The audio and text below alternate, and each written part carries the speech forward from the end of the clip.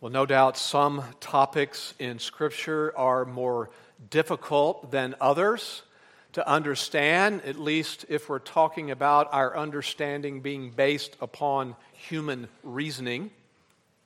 That's because all of our faculties, including our ability to reason, are tainted by sin. And I can't think of a better example of that reality than when people try to reason through one particular biblical doctrine, the one we're looking at today, the doctrine of election. The doctrine of election. It's our passage that we're studying on Sunday morning, particularly 1 Thessalonians verse 4, that is prompting me to discuss this doctrine today, 1 Thessalonians 1, verse 4. Just to review a little bit, our study of 1 Thessalonians so far, we have seen that Paul and his co-workers who ministered in the city of Thessalonica were grateful to the Lord for the believers in that city, grateful to God for those in Thessalonica who had responded to the gospel and come to saving faith in Christ. And last week, we introduced the fact that there are three features of the gratitude that Paul expresses here, and we studied two of them last time.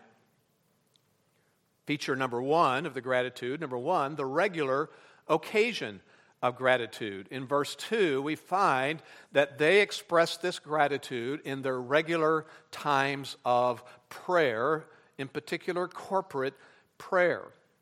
Second, we noted in verse 3, the second feature, number 2, the spiritual motivation for gratitude that Paul expressed. They were grateful to the Lord for the elements of authentic Christian progress, spiritual growth that was evident, seen in those believers. And there are three elements in particular they had seen in these believers that they expressed thanks for. First of all, Paul thanked God for their active faith. And second, he thanked God for their tireless love. And third, he thanked God for their enduring hope. Then verse 4 brings us to the third feature of their gratitude. Number 3, the ultimate ground for gratitude. Now we know that gratitude is still the overall subject here in verse 4 because we find here the third of those three participles that I mentioned to you last time, that I called attention to last time. In verse 2, he says, making mention of you, or mentioning. And then in verse 3, bearing in mind, or you could translate that, remembering. And now the third one, knowing. These three terms string together as adverbs that all modify the verb found in the main clause of verse 2, where Paul says, we thank God. So now we have the third, and I would say the most profound ground of gratitude. Verse 4 reads, knowing, brethren, beloved by God, his choice of you. Now, there are three important thoughts brought together here about true believers. Notice that he says true believers are brethren, and that is how you pronounce that. It's not brothern. I grew up always hearing brethren. I hear it around here sometimes. There is no such word, brethren. I say it sometimes. Forgive me. Brethren. And he says they are the ones beloved by God. But then he says they are the ones chosen by God. And Paul says that he and his co-workers had intuitive knowledge of all that all three of those aspects of identity, Christian identity, were evidenced in the Thessalonians. That's the term knowing. It means perceiving. They were able to perceive this. And it ended up being a source of their constant thanksgiving to the Lord in prayer. Now today, I am only going to address the third one, God's choice of those who were the believers in Thessalonica. Now this term choice is the translation of the Greek term that comes from a word group in the New Testament, a word group that yields our English words election or elect. So this was the ultimate basis for Paul's gratitude to God, the fact of their election. Now, just so you'll know, we find Paul conveying the same thing in the second letter that he wrote to the church in Thessalonica. This is 2 Thessalonians chapter 2, verse 13. Listen to the similarity. 2 Thessalonians 2:13. We should always give thanks to God for you, brethren, beloved by the Lord, because God has chosen you from the beginning. This is who true believers are. They are the ones chosen. They are the ones who are distinguished by divine grace. They are the elect. Now, this doctrine, the doctrine of election, introduces a subject that unfortunately is controversial to many. I don't know if you knew of that or not, how controversial this is. There are Christians who argue over this topic. There are countless churches that have split over this subject.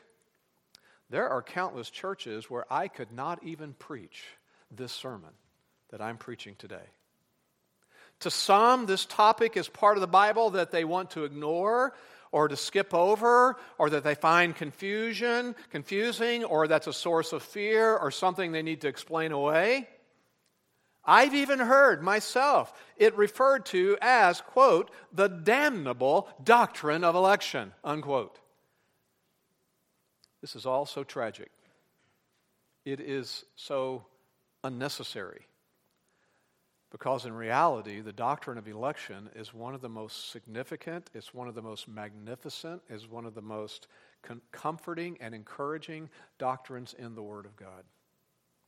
So the rest of today's sermon is going to be dealing with this doctrine. I am pausing then our study in 1 Thessalonians, and we will pick back up with 1 Thessalonians 1 next time is the goal.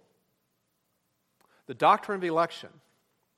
This doctrine expresses the truth that underlying the human response to believing the gospel message, trusting in Christ, is the sovereign grace of God who takes the initiative. God, the one who moves the human will so that it willingly surrenders to the divine call. I love Acts chapter 13, verse 48. It comments on this. In Acts 13, verse 48, some in that city where the preaching was taking place had come to Christ. But here's what Acts 13, verse 48 says. As many as had been appointed to eternal life believed. Who believed?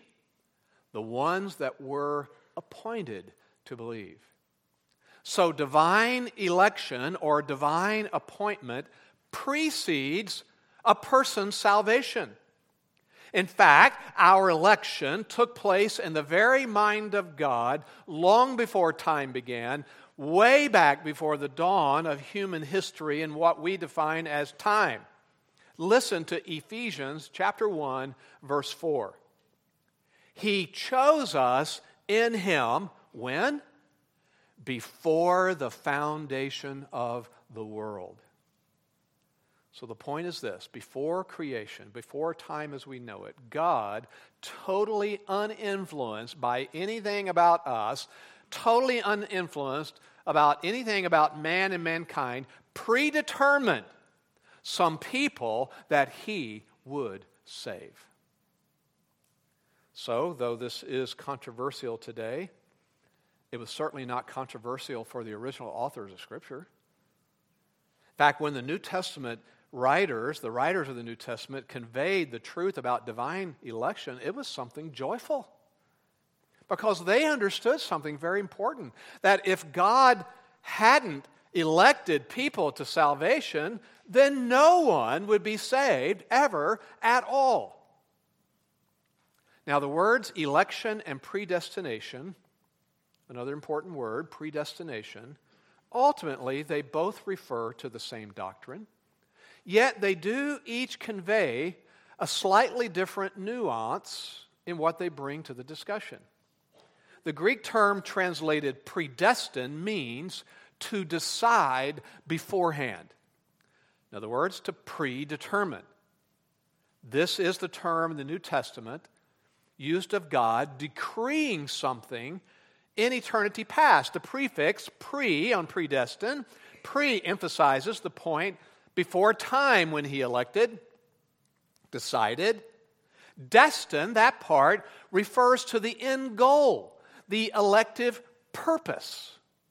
So to elect does mean to make a choice, but to predestine adds this thought. There was a goal in the choice, a goal, a destiny, a purpose.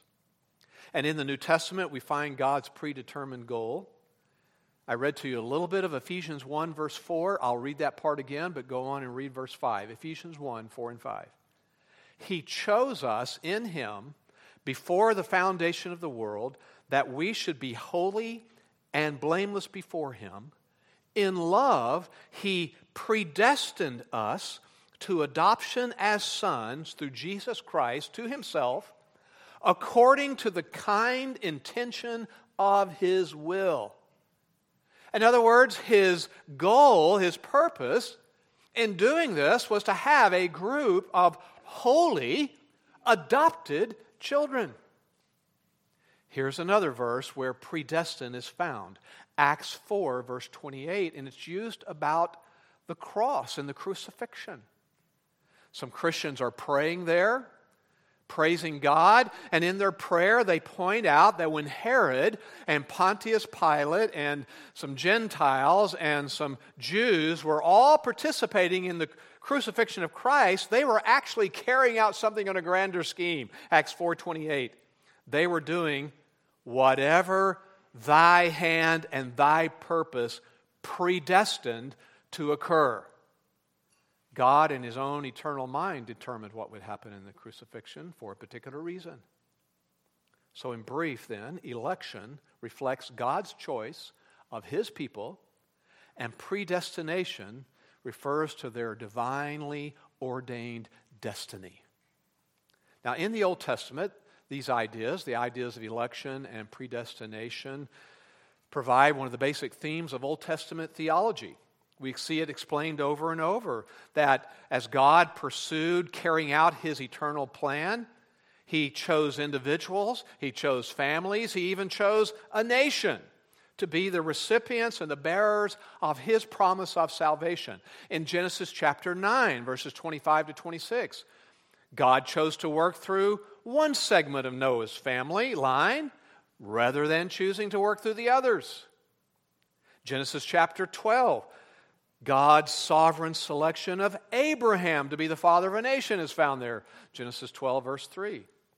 And that choice of Abraham was not based upon anything good in Abraham, anything about Abraham himself. He was a pagan, worshiping pagan gods, but it was part of God's predetermined plan. And then the nation begins to take shape. It was in the form of a divinely created theocracy. And it's repeated in Scripture over and over that their existence depended upon the sovereign choice of God and not something about them. Deuteronomy 7, verses 7 and 8. It tells the people, the Lord did not set His love on you, nor choose you, because you were special, because you were more in number than the other peoples. In fact, you weren't. And then, even within the nation, God's selection carried out further evidences of His eternal choice. God chose a particular tribe out of 12 tribes. Psalm 78, verse 68, God chose the tribe of Judah. That was His eternal plan, the tribe through whom the Messiah would come. And this idea of God's divine election then continues in the New Testament. I've read some, but I'll give you some more verses. Jesus Himself taught the doctrine of election. Matthew 22, verse 14. Many are called, but few are chosen. Now, in John's Gospel, when we studied John's Gospel, we especially saw this in John chapter 6. There's a whole strand of teaching running through John chapter 6 that emphasizes election. Here's a couple of verses, John 6:37. Christ says, "All that the Father gives me will come to me." Who comes to Christ? The one that the Father gave him. "And the one who comes to me, I will certainly not cast out," Jesus said. Verse 39 of John 6, "This is the will of him who sent me, that of all that he has given me, I lose nothing, but raise it up on the last day." Later on in John chapter 6, all the way down to verse 65, he makes it very clear, "No one can come to me unless it has been granted him from the Father." So no wonder he prayed this prayer in John 17, the great high priestly prayer of Jesus. John 17, verse 9. He says, here's what I'm asking, why I'm asking. I'm asking on their behalf. Who's the there? John 17, 9. I'm asking on behalf of those whom you have given me, for they are yours. Other New Testament verses include these. Matthew 24, verse 31. This is a word of prophecy about the end times. We're studying the end times on Wednesday nights, the book of Revelation. Jesus prophesied some things. Matthew 24, verse 31, it says that God will send forth his angels at an appointed time, and they will gather together his people. But what does it call his people there? They will gather together his elect from the four winds, from one end of the sky to the other. Romans 8, verse 33, that great section where we're promised that the love of Christ that we have will never end. Nothing will ever separate us from the love of Christ. Before that, it says, who can bring a charge against God's people? Satan can't in victory do that. He can't successfully do that. Here's Romans 8, 33. Who will bring a charge against God's elect? That's how his people are seen in Scripture. They are the elect. So, God in eternity past sovereignly chose all his people, believers, to salvation. He draws them to himself in time by the work of the Holy Spirit. Think of it this way. There is a pool of humanity in the history of mankind. And there's something that's the same about all of them. Every person who has ever been born or ever will be born is born completely lost, completely unable to save themselves, completely undeserving, though they need God's mercy, undeserving of God's mercy. Every person is born completely deserving something else, God's justice. But out of that pool, out of the world of lost sinners, God mercifully chose some who would become his children. Again, all are born deserving wrath and hell, but some were selected by God before time began to receive life and therefore in time to be rescued. Therefore, when men and women come to put their trust in Christ, they respond to the gospel and they trust in Christ, that decision is not at all merely a result of their own will. It takes place because of God's divine will. There is no other way to come to him. Now, I read to you 2 Thessalonians 2, verse 13 in the second letter where he expresses thanks to God again. I'll read it again, 2 Thessalonians 2:13. God has chosen you from the beginning for salvation. Now, on what basis did God make his eternal choices before time ever began, before the foundation of the world, from the beginning?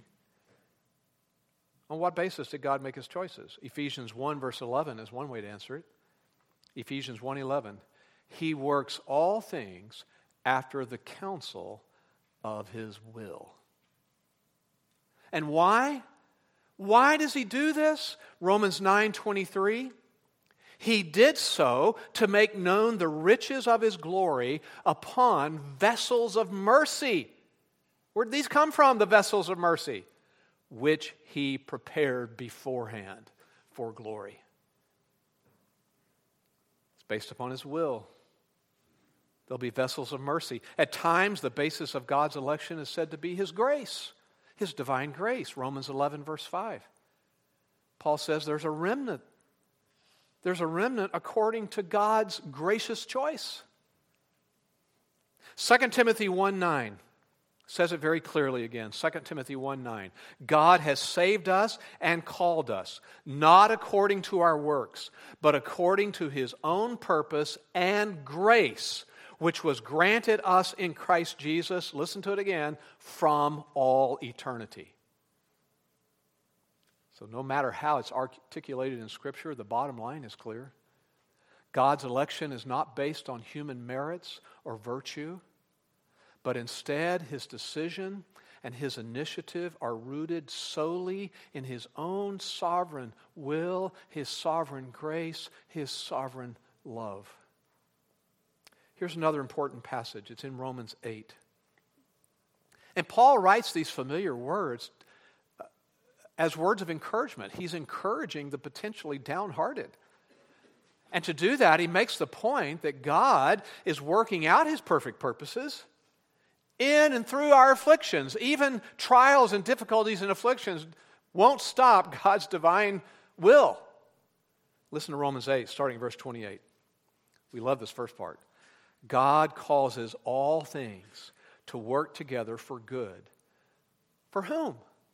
To those who love God. Who are they? To those who are called according to His purpose. And then he lays it out for you. Listen to these important words. For those whom He foreknew, He also predestined to become conformed to the image of His Son. And these whom He predestined, He also called. And these whom He called, He also justified. And these whom He justified, He also glorified. I mean, this is a chain that cannot be broken. If a person fits in any of those words, take the word justified. That's a word summarizing our salvation. We come to saving faith, and we are now justified in God's sight. That's a theological word referring to our conversion, our justification. Called is a word referring to our regeneration. God regenerates us, gives us new life, so we have a new heart. We can trust in Christ. But predestined and foreknew is connected in that chain. Glorified's in that chain. Glorified's we're going to be in heaven. If you're in any one of those words, you're in all of them. They're all connected. Let's talk about that first one, though, for a moment, the term foreknew or foreknowledge. It is the translation of a Greek term that means basically to know before. When it's used of things or facts, it's just the idea of having information beforehand. But not when it's used of people. When it's used in people, it takes on this Hebrew sense of understanding the word know. To know someone intimately. In the Old Testament, it could be said that a husband knew his wife. It was talking about their intimacy. So when it's used of people, it doesn't refer to God, what some people say, God looking ahead in time. His foreknowledge is He got out His divine DVD that He has, and He ran it forward, and He looked in time to see who would trust in Him and said, oh, I'll elect them. That's not what the word means. This word means to have an intimate knowledge and communion and love for someone rather than just knowledge of facts about them. And having that intimate relationship without regard to what the person does or does not do. So this obviously, foreknowledge connects to predestination. When we say that God had a plan, a purpose, that's what predestination means in electing people. God had a predetermined, intimate relationship with those upon whom He would show His grace. Therefore, in this sense, foreknowledge really is an equivalent then to loving ahead of time, to set His affection on people ahead of time. And therefore, it ends up being an equivalent idea to election of someone, regardless of their character or performance. Just think of the words, those sobering words in Matthew 7. You know, those words where it says there's coming a day of judgment when people will tell Christ, this is what I did for you. I even did religious things. How does Jesus respond in Matthew 7? I never knew you. It doesn't mean he had no facts about their existence. It means that there was no intimate relationship with them, no fellowship. He had not set his affection on them. But in contrast, God's intimate relationship with true believers began before they were ever born. Here's a real good illustration of it in Romans chapter 9, talking about Jacob and Esau. Romans 9, verses 11 and following. I'll read a few excerpts there. Paul's commenting on Jacob and Esau, the two brothers. Here we find some insight. It says there in Romans 9, though the twins were not yet born and had not done anything good or bad, so that God's purpose, according to his choice, would stand, not because of works, but because of him who calls. Jump ahead. Just as it is written, Jacob I loved, Esau I hated. God's sovereign decision in his own eternal mind. It goes on to say, he says to Moses, God told Moses this, I will have mercy on whom I have mercy, and I will have compassion on whom I have compassion. Here's the conclusion. So then, it does not depend on the man who wills or the man who runs, but on God who has mercy. I can promise you that doctrine pervades Paul's letter to the Romans. But as you've already picked up, there's other terms, even other terms besides election and predestination and foreknowledge that depict God's total sovereignty and salvation. All kinds of verbs like this in Scripture. God wills, God draws, God chooses, God grants, God calls, God appoints, God purposes. He causes, He prepares, He delivers, He transfers out of one kingdom to another kingdom. He saves, He makes alive, He brings forth, and so on. Here's a fact. The Bible does teach the doctrine of election. The Bible does teach that God is the sovereign initiator of our salvation. And because of that, though I've heard Christians say it, they're not allowed to say it. A Christian cannot say, I don't believe in election. You can't. You can say, I don't completely understand it. That's okay. But you must believe in it because it's in the Bible. Now, with that clear biblical fact presented, it might be helpful then for me to deal with the objections that people raise and the questions that are asked that naturally come up. But even before I do that, we first need to study a little bit of church history. Let's look at church history just for a moment. I want to explain some terms and concepts that are frequently used in discussions about election. Let's start with Pelagianism. If you're taking notes, spell it any way you want. Pelagianism. As I sometimes joke, just use your pahonics. Some of you got that. It relates to a man named Pelagius.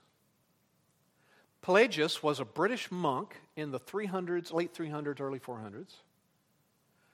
He denied the idea of original sin. In other words, he denied the teaching that people are born already sinful. So Pelagianism, the system that comes from his teachings, Pelagianism is the belief that the human will that we're born with is capable of choosing good or evil, and that therefore there really is no need for God's saving grace in someone's life. He even taught that the death of Christ on the cross really didn't have atoning value to it. Christ was just a good example to follow. Adam was a terrible example. Jesus is a good example. That's Pelagius. So in short, He taught that humanity has full responsibility for its own salvation. Now, fast forward to the 1800s. I'm going to go back again in time, but fast forward to the 1800s. A very famous American evangelist came from that period. Many of you have heard the name Charles Finney. He reflected the same Pelagianism in his teaching. In fact, listen to the title of one of his sermons. He had a sermon. My title is The Doctrine of Election. He had a sermon titled, "Make for Yourself a New Heart." Create a clean heart in yourself. Well, back to Pelagius. He eventually died. After he passed from the scene, his teaching was eventually declared a heresy. But there arose a modification of Pelagianism. In church history, we call it semi-Pelagianism. Now, there's different versions of it, but in general, here's semi-Pelagianism. It's tweaked Pelagianism.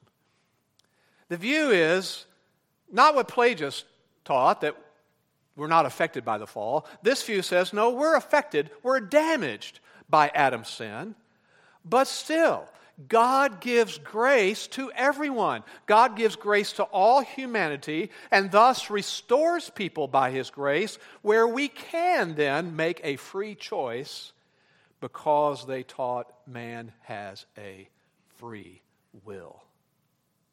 Do you know the teaching of a man having a free will didn't come from Scripture?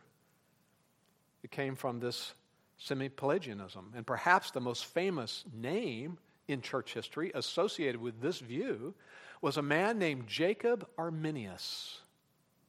Jacob Arminius, a Dutch pastor in the late 1500s. His teachings are called, what? Arminianism. But they're really just semi-Pelagianism. Now, there's 5 main points that summarize the teachings of Arminius. We can call them the 5 points of Arminianism. First point was free will. The man has a free will. He emphasized human ability. Man, though he's affected by the fall, when I say man, I mean men and women, man, although affected by the fall, is still able to exercise faith in order to receive the gospel, and therefore able to bring himself, herself, into the possession of salvation. Free will. Second, he couldn't deny election, but he taught, number 2, conditional election. Conditional election. And by conditional election, he did hold the view and taught that this is exactly what God did. God looked ahead in time. God can do that. He looked ahead in time and saw those who would believe in Christ by their own free will, and then backed up in time, so to speak, and elected them. The election was conditional on their future response. Third point, something about redemption, universal redemption or general atonement. There was atonement in the death of Christ, so that's different than Pelagius. There was atonement, it was a general atonement.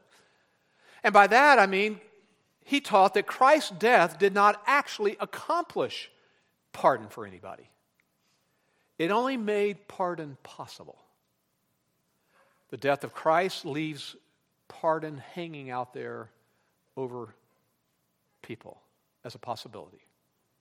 Number 4, something about the doctrine of regeneration, the work of the Spirit. He taught that the work of the Holy Spirit in regeneration is limited by human will. In other words, the Holy Spirit can be resisted. His sovereign purposes of regenerating somebody, a dead sinner, that sovereign purpose can ultimately be frustrated if a person refuses it. The Holy Spirit can therefore only impart spiritual new life if the sinner is willing to have that new life imparted to them. I've heard altar calls presented that way.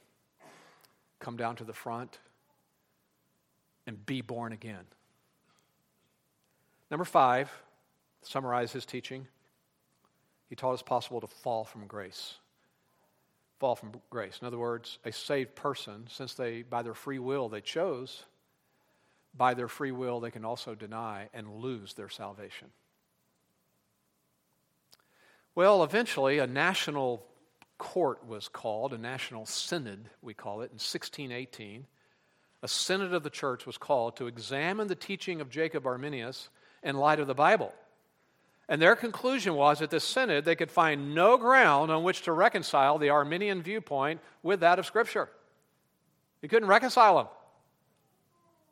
So to reaffirm what Scripture clearly teaches, 5 contrasting points were created. Now, one of the men of the Reformation, a French theologian named John Calvin, had taught all these biblical truths along the way. So these 5 contrasting points eventually became commonly known as the 5 points of Calvinism. And that's unfortunate, since the points were not actually systematized by John Calvin. In any case, these 5 contrasting biblical thoughts are sometimes set forth in the form of an acrostic, the word TULIP, T-U-L-I-P, with each letter standing for something that's contrasting to the rest of that teaching. T stands for total depravity. We are born totally depraved, or even you could call it total inability. We cannot do anything to save ourselves. No one seeks after God, Scripture says. U in TULIP speaks about election, but not conditional election, unconditional election. God's election was not based upon anything about the people. L refers to the atonement instead of an unlimited atonement that is general and just kind of hangs over people. Limited atonement, just meaning that when Christ died, in particular, he actually did accomplish pardon for his people. I, irresistible calling. That when it's God's sovereign will to regenerate somebody, give them new life, this dead sinner, new life, by the power of the Holy Spirit, it happens. It's not resisted. And lastly, P stands for perseverance of the saints, just contrasting the idea that you can lose your salvation. No, true believers, once they're regenerated, express faith in Christ, they do not deny their Christ, they stay saved all the way through eternity. Just another little point about history in the 1700s. You've heard of the man John Wesley. John Wesley is the founder of what we would call the Methodist movement. He embraced the error of Arminian theology and became one of its most prominent champions. Today, Methodism remains committed, by and large, to Arminian theology. Sadly, it's broader than Methodism, right? Arminianism has become one of the dominant theological systems in the United States. You and I run into Arminians every day. And the fallout of Arminianism is seen in evangelism along the way. I mean, typical American evangelism became an attempt to manipulate people to make the right decision. And along with that, the gospel was weakened in order to decrease offense to unbelievers, or to say it another way, to make it easier to believe, what's known as easy believism. And all of this along the way fed the use of the invitation, the altar call, with multiple verses of songs like Just As I Am being sung, to emotionally manipulate people to come to the altar. By the way, altar calls were started by Charles Finney as well in the 1800s. He formalized the use of altar calls. This is what he said about evangelism. The whole idea of evangelism, he said, is to manipulate people's minds to get a decision. You don't find altar calls taught in Scripture. It comes from Charles Finney. Well, the point is that this is all based upon a semi-Pelagian Arminian view that man is the ultimate decider. And it appeals to people. It's embraced by people. And I think for 2 reasons, really. One has to do with the teaching of total depravity. To embrace that false system, a person has a misunderstanding or even a denial of total depravity. We need to start there, really.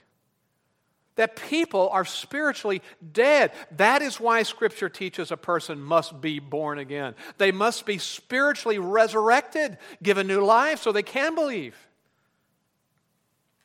And Scripture does teach in John 3, Christ makes it clear, it's a sovereign work of the Holy Spirit. You can't manipulate it. You can only see the effects of it. It's not something accomplished in the natural realm or the human realm. Regeneration. I think there's another reason why Arminianism is embraced so easily. It's a very old-fashioned reason called pride. People have a hard time believing that they just can't think on the same level as God. They have a hard time thinking that they can't make something fit their own system of logic. And let's be honest, what Scripture says about election doesn't fit human logic. And that's why constructs are created, and explanations and illustrations and views have been created to somehow make it all fit our human logic. How prideful is that? And to make it worse, since people can't understand all that's in the mind of God, and based upon their own system of logic, they conclude that if God really did do what He says He does in Scripture, if He really did elect some for salvation before time ever began, then logic says God is unfair. So what fits our prideful view of human logic? Free will. Free will. And the prideful view that we somehow contribute something to our salvation. This is a very important aspect of this whole discussion on election.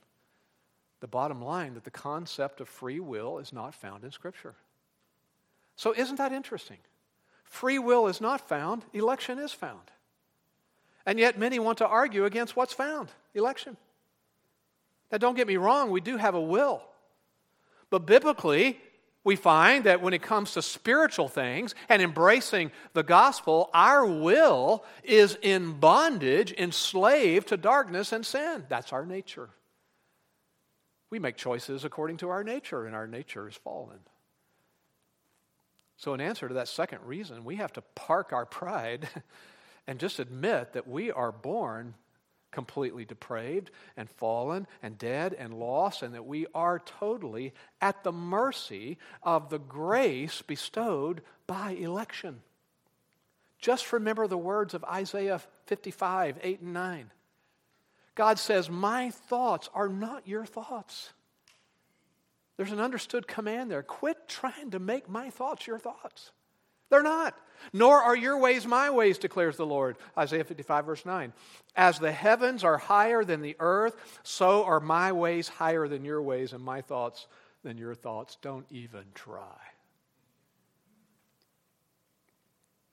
Let's add something else into the mix for people in the United States. People here have such a difficult time with the concept of election. I think it's because we're historically democratic. We've never been under a monarchy.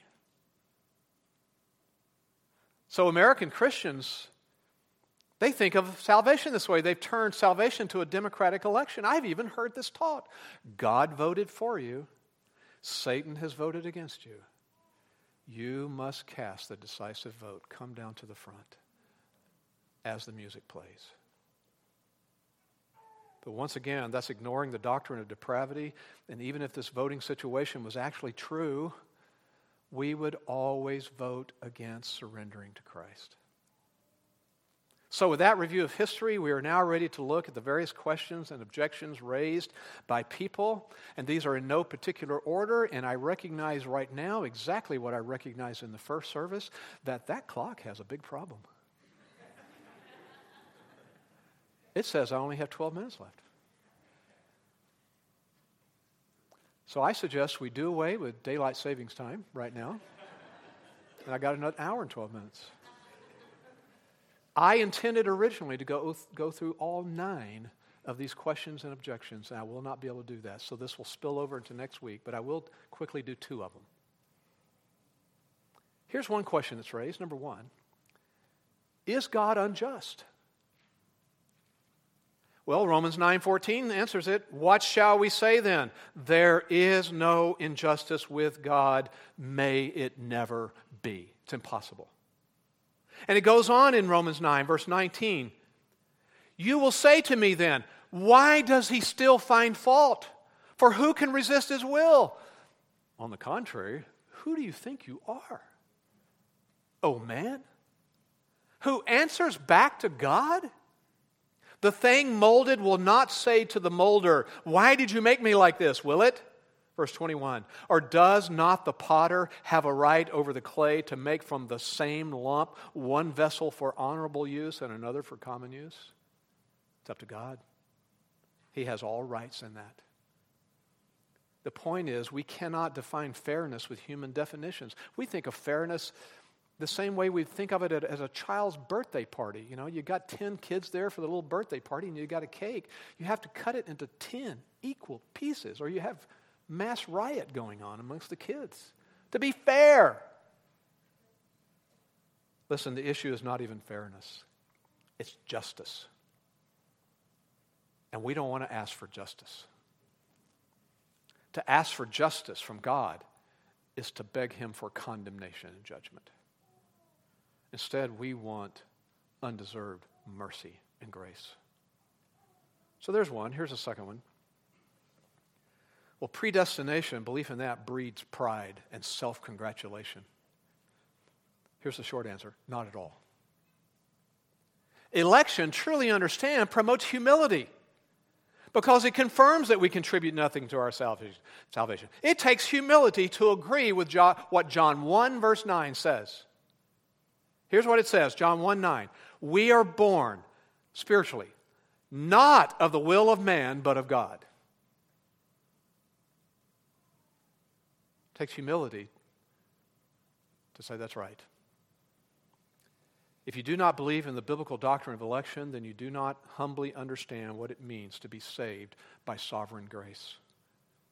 And if that's you, I would suggest that you sing the famous hymn, "Amazing Grace," differently.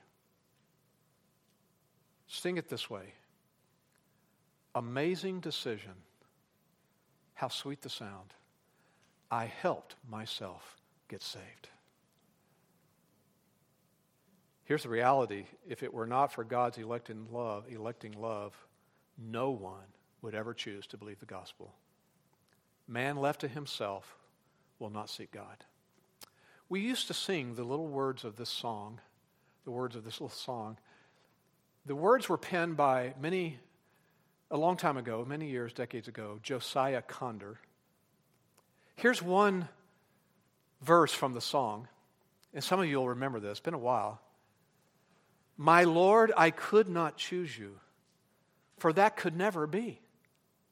My heart would still refuse you, had you not chosen me."